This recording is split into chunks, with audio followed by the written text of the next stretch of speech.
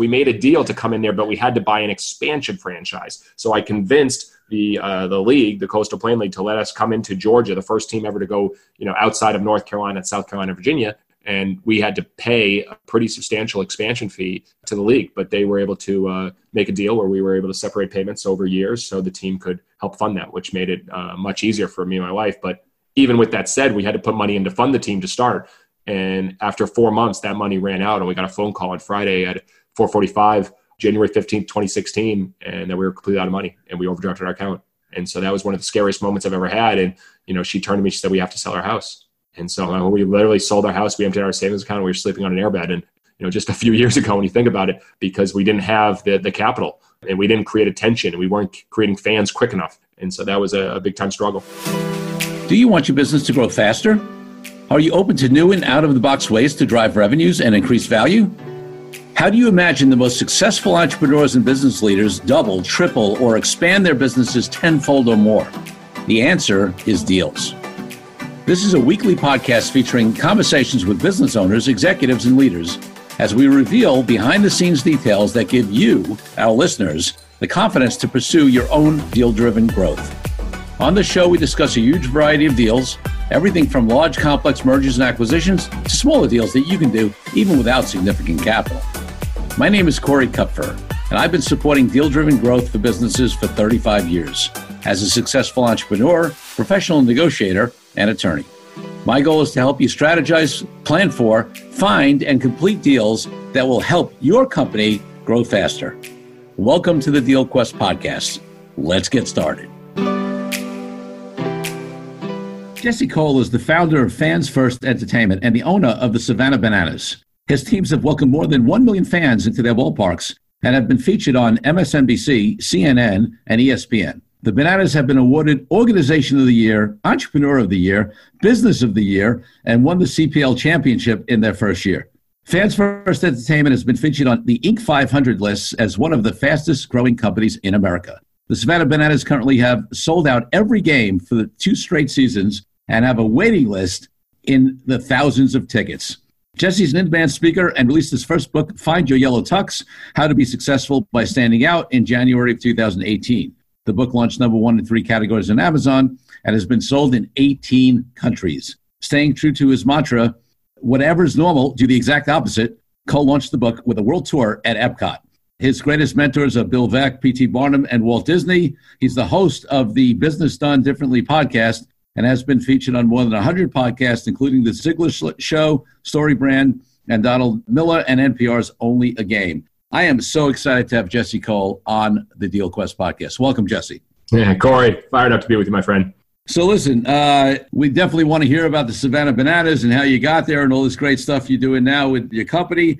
But let's take it back. When you were growing up as a little kid, my guess is most people I say, my guess is they probably didn't think they were going to be doing what they did now. But I mean, being involved in baseball, maybe you did. My guess is you probably didn't think you'd be walking around in a yellow tux all the time, though. So what did you want to be when you were a kid, 8, 10, 12 years old? No, I never thought I'd be an owner of a baseball team and wearing a yellow tux every day.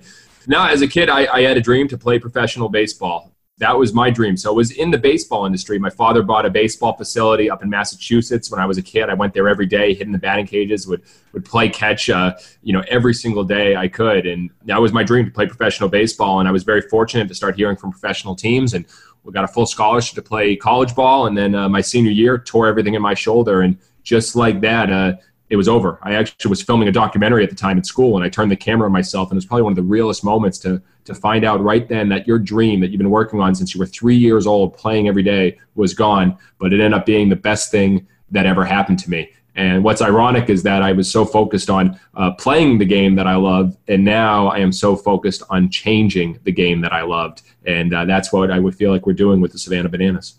Well, that's great. And we're going to hear a lot more about that. I'm excited to.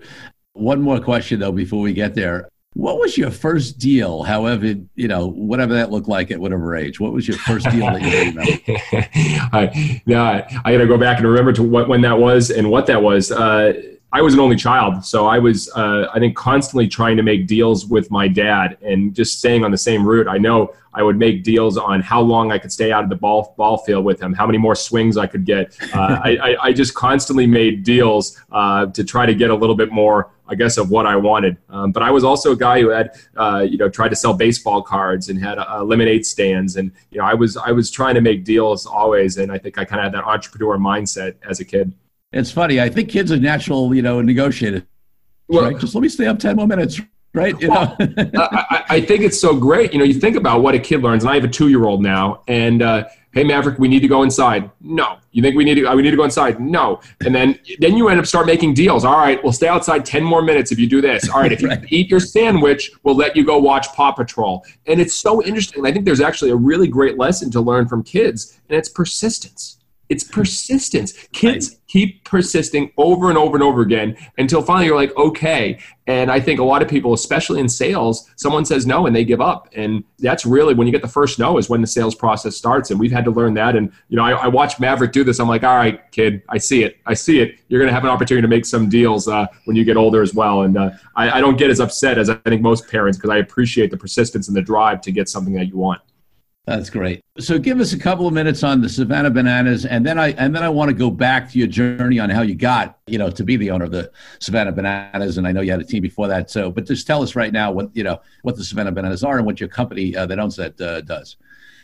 Yeah, long story short, the Savannah Bananas are one of the lowest levels of baseball there is. It's not Major League, it's not AAA, it's not AA, it's not High A, it's not Regular A, it's not Low A, it's not Rookie Ball, it's not top-level college baseball. It is college summer baseball. And we've been very fortunate after struggles, challenges. My wife and I had to, sell our house, empty out our savings account. We were sleeping on an airbed. We only sold 2 tickets in our first 3 months. But now after being dramatically different and trying to change the game and be fans first, we're fortunate to, as you mentioned in the intro, to sell out every single game. We have a wait list for tickets in the thousands, and we've built a brand that is now really transcended. Even globally, we have people that are tuning into our games and tuning into what we're doing. So it's become a crazy brand story of building something with a very clear purpose and, to change the game of baseball and do it by being fans first and entertaining always. And we've done some crazy things, breakdancing first base coaches every game. We have a senior citizen dance team, the Banana Nanas, a male cheerleading team called the Mananas, which are the dad bod cheerleading squad. Our players do choreographed dances every game. We have a team wrestler, that's one of our coaches, in a full wrestling costume, a luchador, that's in our dugout every game. We have a professional high fiver. We've hired aerialists and other circus-like acts. It is a circus and a baseball game breaks out, and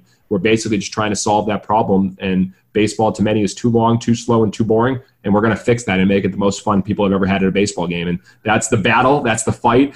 That's the deal we've been trying to make since we started. And fortunately, we've been able to have some success.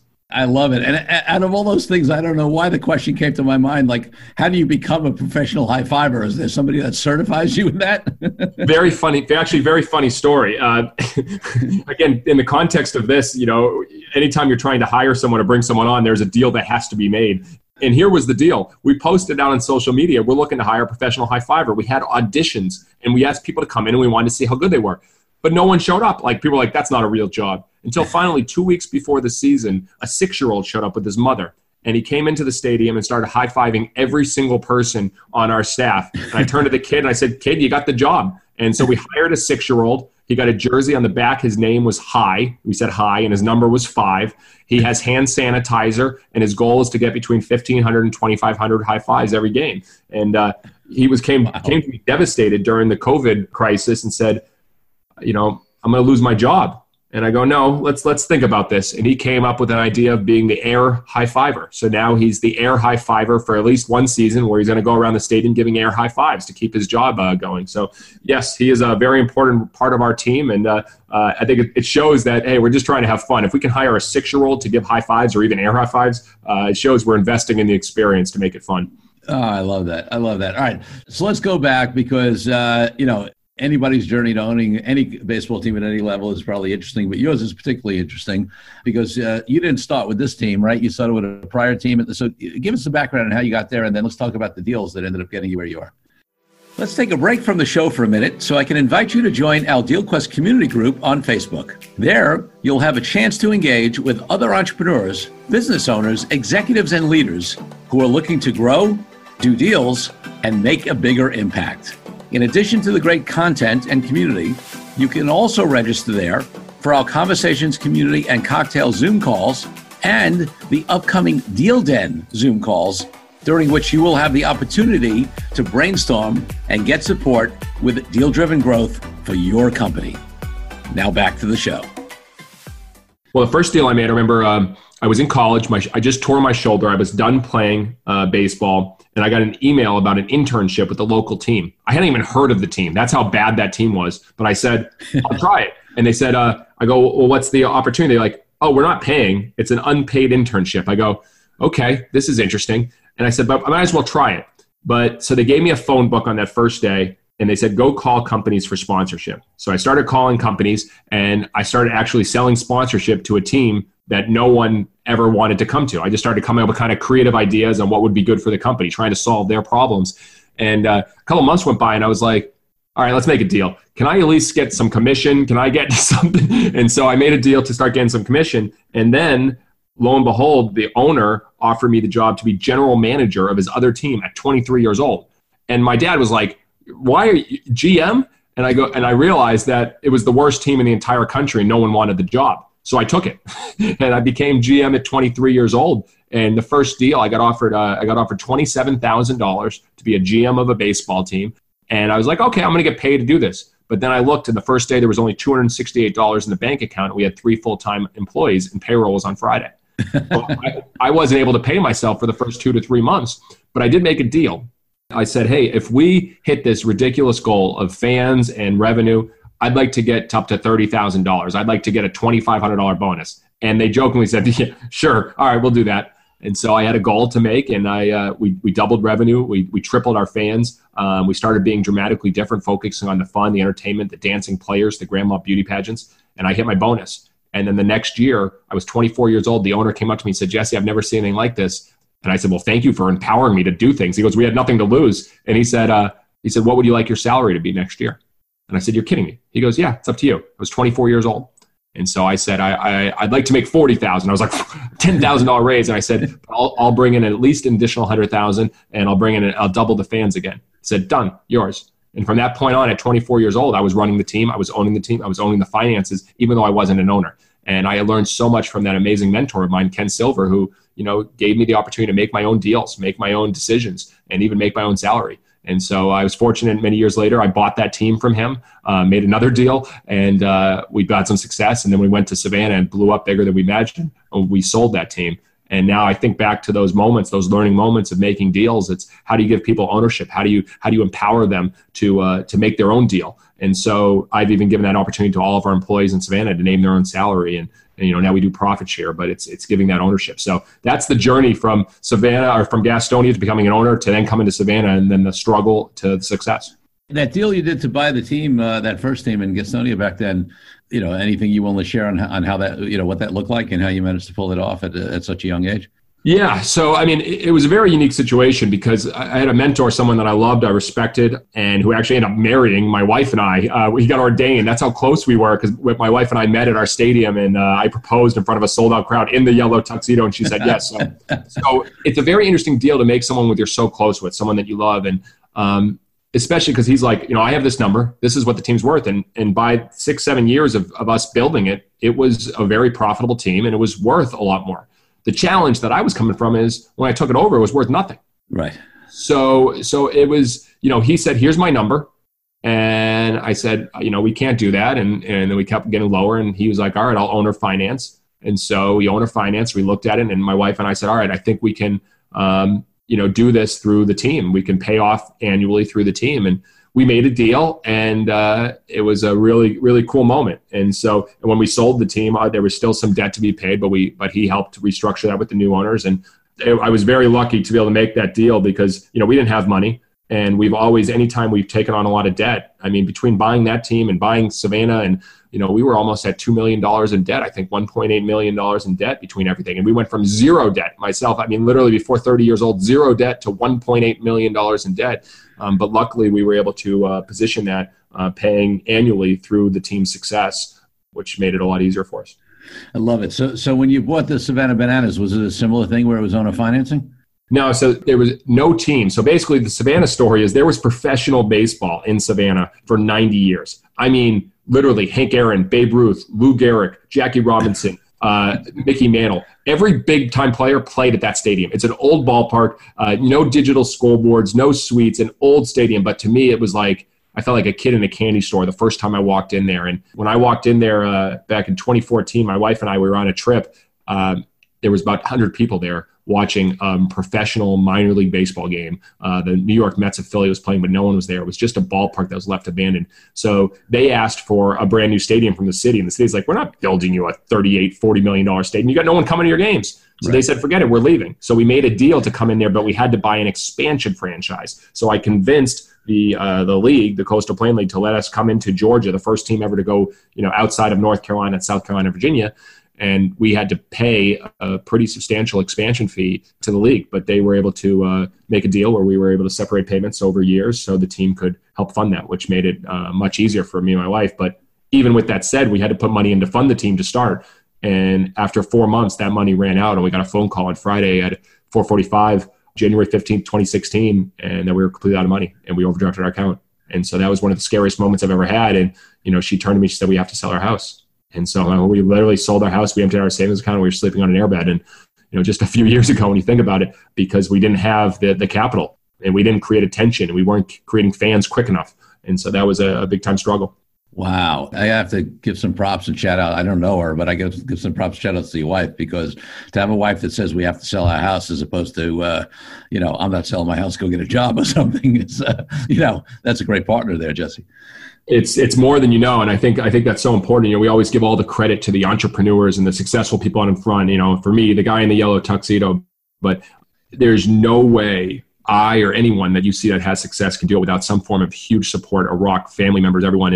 And it's for us, she's also the heart of our team. She's the culture. She's the one that we surprise people with trips to Ireland and to go to the World Series game 1 with their dad for their biggest team that has done all these surprise things. She plans that. So yes, we're a very good team, and I think everyone should look not just on what you can do, but who do you have as your support system. And if you're going to try to do something big, if you want to make a big deal, you got to make sure that your spouse, significant other, family members are on board. And that, I think sometimes that's forgotten. I'm going to keep pursuing what I want to do. And I've been very, very lucky. So thank you for acknowledging that.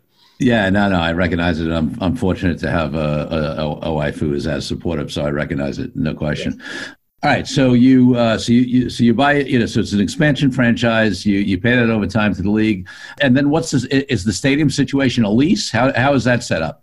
Yeah. So we have almost all teams have a lease for the stadium. So most stadiums are owned by the municipality, and they lease it out. So we pay a monthly rate to basically have the opportunity to have our office at the stadium and host events at the stadium. So that's a very important. And luckily, there was a precedent set that it was a lower lease, because that's the way it was. There wasn't that much success, and so we were able to get a lease that was not a huge risk for us. And I think that was very important. And obviously when you look at a lease, you got to look at too, what do you bring into the city? And when you look at the economic impact, it's become a win-win. So as we've renegotiated now our next lease, which went on for about 2 years, negotiating back and forth, it finally came to life that the impact on the community is number one, and not trying to look at short-term dollars over a long-term impact. And that's how we do everything. Short-term, we always look at long-term fans over short-term profits. And I think the city was able to see that as well as we move forward.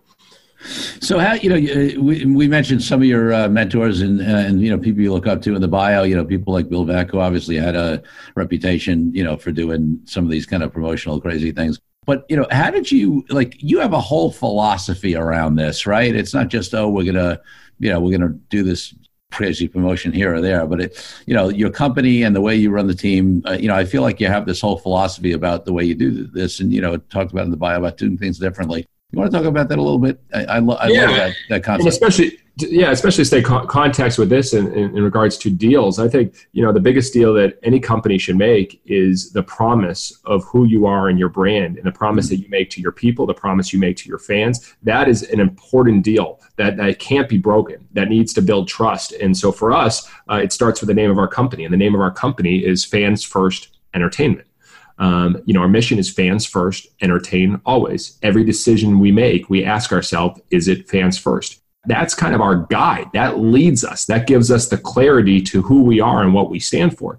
And now that big vision is to change the game. We want to change the game of baseball. We want to change the way it's watched, change the way you play, because to many, there's a problem. It's too long, too slow, and too boring. So how we're going to do that is be fans first and entertain always, and continue to question everything. Question the way it's been done. Question the fact that, games have been seen the same way for so many years. Question the fact that games are getting longer and we're losing fans every year. Major league teams are. We're going to question that and put our fans first. So we're going to say, all right, every meeting we have a chair. I think we learned this from Howard Schultz, another mentor of mine, Starbucks. We have an empty chair that represents our fans. Would they make that decision?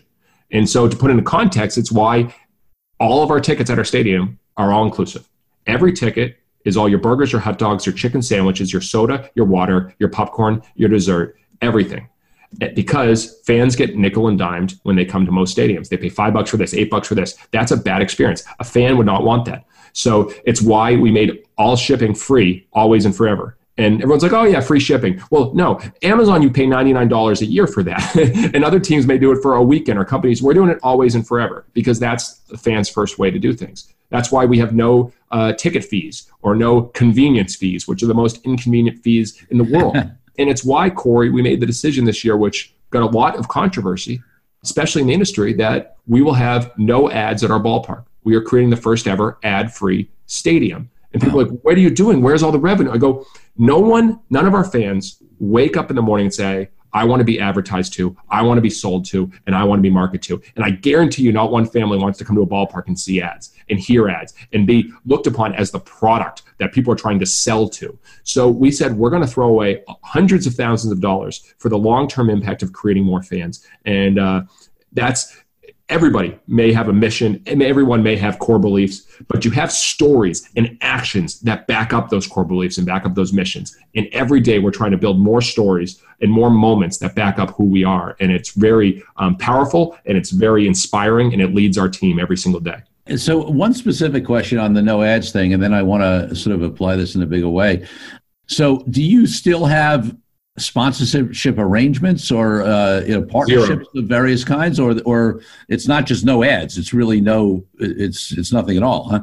Yeah, we completely zero ads. Now, in the future, are we open to a company that wants to add something to the experience but don't want to shout out from the mountaintops the name of their company and what they do? If someone wants to give away 1,000 donuts or 1,000 bananas to our fans, but not having to say Chiquita or Dole or say So-So Donut Company, we will open and entertain that, because that would be a fan's first decision. But if someone's coming to say, I'm doing this so you will come into my company, or so you will start working with me, that is not fans first, because that's the reason why every single day people are skipping ads like crazy on YouTube. And that's why Netflix is winning, because there's no ads, because people don't want that. So yeah, there's zero ads. When you come to our, literally none. No program ads, no announcement ads.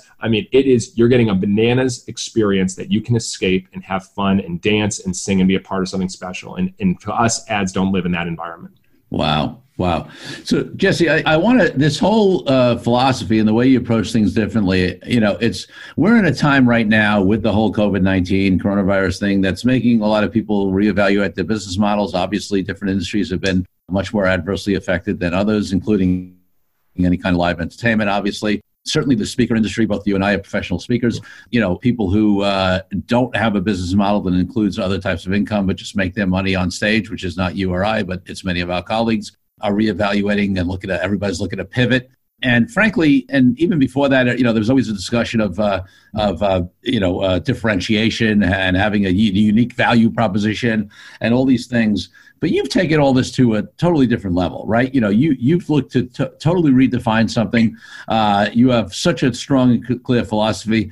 What are some of the lessons that you think a lot of businesses that are looking right now, they're struggling to pivot, and frankly, a lot of them, like take speakers, right? Everybody's pivoting. The way they're pivoting is they're delivering their talks virtually as opposed to in person, right? For me, it's a pivot, but it's not really differentiated because it's what every speaker's doing. So, what are some of the lessons that you think, not only for speakers, but for any of these kind of businesses that are sort of determining right now that maybe they should be doing something different in their business model as the world has changed? What are your thoughts on that? So when we started, and still to this day, we never had resources. We never had lots of money. And when we tried to market and do things like everyone else, we got results like everyone else and much worse. That's when we first came to Savannah. And I believe whatever's normal, do the exact opposite. So when you start doing that, when you start doing things like everyone else, and when you start trying to, be like everyone else, you're in trouble. And so for us, what we realized, we had no resources, we had no money, so we had to create attention. And instead of just having a marketing plan, I believe every company should have an attention plan. What are you doing to create attention? Put yourself in not just your customer's shoes and our fan shoes we do every day, put yourself in a reporter's shoes. So a news reporter, why should they be talking about you? What are you doing different? So you mentioned all the speakers that are just going in, everyone's doing online. Well, first of all, I'd go back and you should be innovating when you're at your best, not when you're forced to. That's often too late. So what we had to start doing before all this, and we're fortunate that when this hit, where most teams are folding and they're having to let people go, we're actually hiring. And because we had to, we've been doing this since the beginning, and we call the best thing you do is small bets. Just start experimenting. I think there's so much analysis and paralysis by analysis. Well, what if we do this? Will this hurt? Will this hurt? Just keep coming to bat. Keep coming to bat. As a baseball, I started as a baseball guy. I know that the player that has more hits than anybody in Major League history, over 4,000, Pete Rose, also had dramatically more at-bats than anybody else in Major League history. Right. Most businesses don't have enough at-bats. They have they come up this one big pinch hit at bat, and they hope they have to hit a home run. If you keep coming to bat and testing new things, trying new things, you're going to start having more hits. So what that means for us, we started, hey, we're going to be the only team that has dancing players. If we want to get people to stop talking about baseball being boring, we got to do something that's a little different. So we started having dancing players. Then all of a sudden that led to a break dancing for space coach. Then that led to our Banana Nanas senior citizen dance team. Then it led to our male cheerleading team. We just kept testing, and we kept pushing the envelope. And by doing that, we kept separating ourselves as the only male cheerleading team, the only senior citizen dance team, the only breakdancing first base coach. And it just kept separating. Now it sounds like, oh, this is easy for an entertainment business. But everyone, ask that question. What are you the only one doing? And how do you get there? You got to start asking, all right, here are the industry standards. Here's what's normal in our industry. What would be something that's different and remarkable? And then how does that fit to your core mission of what you're trying to do? For us, if it's very clear that our vision is to change the game, we can question everything on how the game is played and how the game is watched. But you need to start by asking important questions. I think a lot of leaders don't ask the questions. We have Idea Paloozas every single month with our staff where we value the importance of ideas from our whole team. And we always ask a question. So for instance, what could we do that would make fans want to stay to the end of the game? Because that's still a problem in baseball. Sure. People don't leave movies in the middle of the game, but people leave baseball games in the middle of the game. So we ask that question, and then we start throwing out ideas. And then the key is to start implementing. We start executing them. So I would challenge, what are all the experiments that you can do this week, this month, this year? Don't just say, hey, we're doing 2 experiments this year. Start testing quicker, because if you do and then you learn.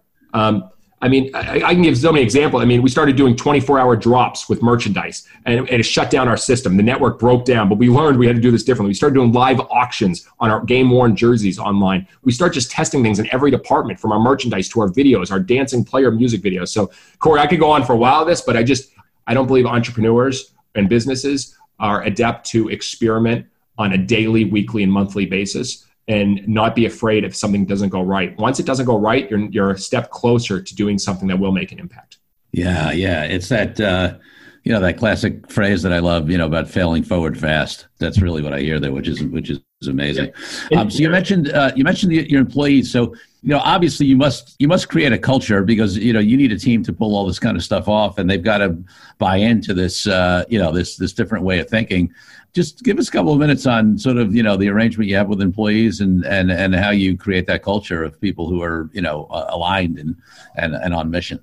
Thanks. And I got to, again, give credit back to my wife and also Marie, our Fans First director, who, started with us as a 22-year-old. And that's been their big projects, and constantly questioning, if we're trying to create the best fan experience for our fans that come to our games, how do we create the best fan experience for our own people? And so we start with asking that question, what does that look like? And going back to part of what we believe in, we have a Fans First playbook that goes to everyone on our staff, our players, our interns, our game day staff. And in there, we have some of our core beliefs. And one of the beliefs that we have is we talk about the 3 loves. And love your customers more than you love your product. Love your people even more than you love your customers. And you got to love yourself. And you got to love yourself to be the best to be able to do those two things. And so we talk about that. So we look, what does that look like? We map the experience from during the interview process to the fact that we literally have 3 steps to our interview process. We have a video cover letter because we want to see their personality. Do they fit with us? Are they good being on camera? Because everyone's on camera with our staff. Fans first essay that fits to our 6 core beliefs. And then we have our future resume, which it's not what they've done in the past. It's what they've done in the future. We want to know how you want to grow with us. What do you want to be a part of? And even if you want to grow outside of us, we want to get that trust in the beginning. And then it's mapped when they start here from, interns having scavenger hunts where they get together. We have celebrations. We know what their favorite snacks are. We have pictures of them. We just try to care for them and to show this is how we want to care for our fans as well. And, again, Marie and my wife, Emily, are constantly looking at these things. And, it's why we'll invest money to take our team to Disney. It's why we've gone on cruises. It's why we do surprise VIP concerts for our people that love music.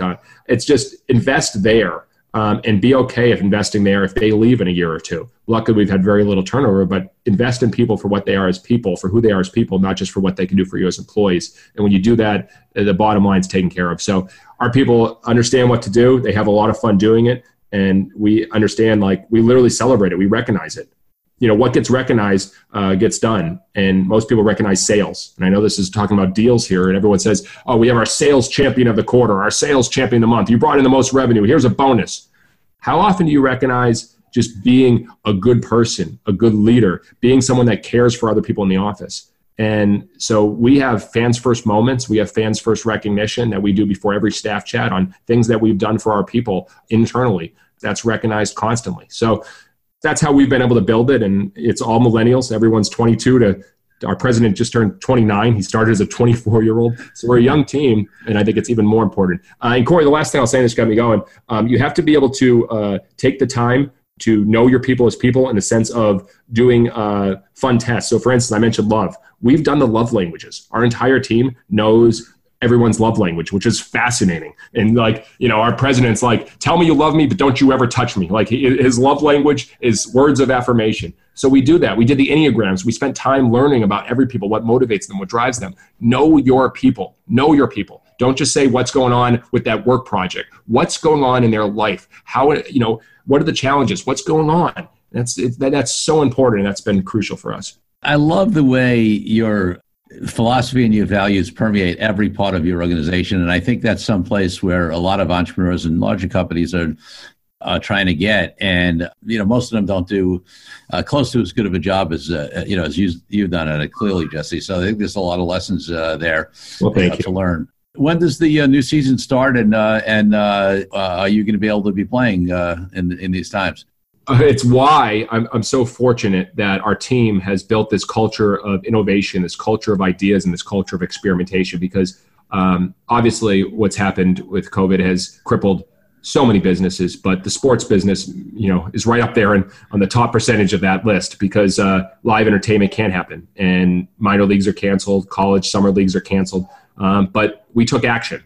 And I think a lot of times, especially during challenging times, people wait around and watch. That's not how we're going to do things. We're going to take action, and if we have to pivot, we'll pivot again. But our fans deserve that. So we made the decision in April, and we worked with the league and said, we are going to play, and we're going to play in front of fans. And we were the first league, first teams to announce that. And people were like, what? And I was like, this is how we're going to do it. And not only that, we planned. So we're going to play July 1. We pushed our season back to July 1, and we have to go 50% capacity. Which for us is, as every game's been sold out with 100,000 plus people, we're turning away 50,000 people that already bought tickets. That's a huge challenge. So we were already ready in innovation and said, all right, well, what's the problem fans are having? So fans aren't going to be able to see games. How can we not only show games to fans, but show it in a way they've never seen before? So we immediately started working on a test that we were working last year. Is how do we stream games from drones? How do we actually put camera mics on players? How do we get you inside the huddles, the celebration? How do we let fans choose what happens during the game, whether it's a pinch hitter, whether it's a pitcher coming into the game? How can we give fans an experience digitally that they've never had before? We've already been testing it. Now we're ready to rock and roll. And the other test is we were actually going to play a secret game where for 2 years we've been working on creating a baseball game that's faster and more exciting than any other game out there. And we played a test game that was the equivalent of 9 innings in 99 minutes. And the players said it was the most fun they've ever had playing. We're doing a secret game tested in front of a live audience right before our season, and it'll be on our Bananas streaming. And so we've set up Bananas Insider, $5 a month, a whole new subscription business to see the behind the scenes. It's literally the Netflix of the Bananas. We're doing documentary shows. We're following the players out at night. We're following the players everywhere, and to really show what this is about. And so we are fired up. The time is right for us and to do it now. Now, listen, listeners, if this doesn't inspire you to get some new ideas, to really, think out of the box, to really look at how you differentiate yourself in whatever business it is, because, if you hear this as, it's just a baseball team, an entertainment, area where it's easy to do these things, then you're missing the point, right? Because there's so many opportunities to do things differently. And, it's funny, I was just emailing with Jeff Hoffman, who's the founder of Priceline, and I remember he did a talk for EO at one point where he talked about how he came up with the idea for Priceline, and it was really about thinking differently, and it was really about, he spends like an hour every morning just, blue skying, brainstorming, being on the internet, looking at different things and putting ideas together. And, that created his whole business. So, take these lessons into your business because, it can make a huge, huge difference. Jesse, my final question, always on the podcast, is highest value in life is freedom. And for me, that means everything from, very significant topics like freedom from oppression for all people, but it's also why I'm an entrepreneur and why I'm unemployable, and why, because I want to do things my way, and clearly you do as well. What does freedom mean to you, and how does it impact your life and business? Sorry, you cut off a little bit at the end there. Say how does freedom a part of our life? Or? Yeah. So how does freedom impact? What is your definition of freedom, and how does it impact your life and business? It's funny, people ask me what is success, and to me, same with you. Success is freedom and fulfillment. The ability to do what I want, when I want, with the people I want, and to do stuff that gives me purpose and joy in everything I do. And so freedom is a huge part of that. But with that, I also believe the great quote from Howard Schultz that success is best when it's shared with others. And so I think the ability to have freedom to be able to create the life, create your own path, challenge the status quo, do things that are bigger than yourself, that fire you up, that get you up in the morning, that keep you up at night in a good way. Those are the things that I think about. And, I'm challenging a lot of people and saying, what game are you changing right now? And if you have that opportunity, you'll have more freedom than you ever imagined if you're changing the game and creating something truly remarkable for others. Oh, that's great. And Jesse, listen, in a prior conversation, you told me that despite being sold out, when I get to Savannah, you'll get me in to a Savannah Bananas game. I can't wait to see one and to meet you in person. And I so appreciate having you on the DealQuest podcast. Thanks a lot, Corey. Appreciate you. Thank you for joining me on this episode of DealQuest, where we help you understand how deal-driven growth can be your ticket to freedom. You can be a friend of the show by leaving a review on the Good Pods app, podchaser.com, or any major podcast player. Every review helps the show reach more listeners. If you're ready to take your deal making to the next level by becoming a master negotiator, head over to Amazon or Audible and grab a copy of my best-selling book, Authentic Negotiating. Then connect with me on LinkedIn and let me know your thoughts. I'm Corey Kupfer. Until next week, wishing you the freedom and financial prosperity that I know your DealQuest will bring.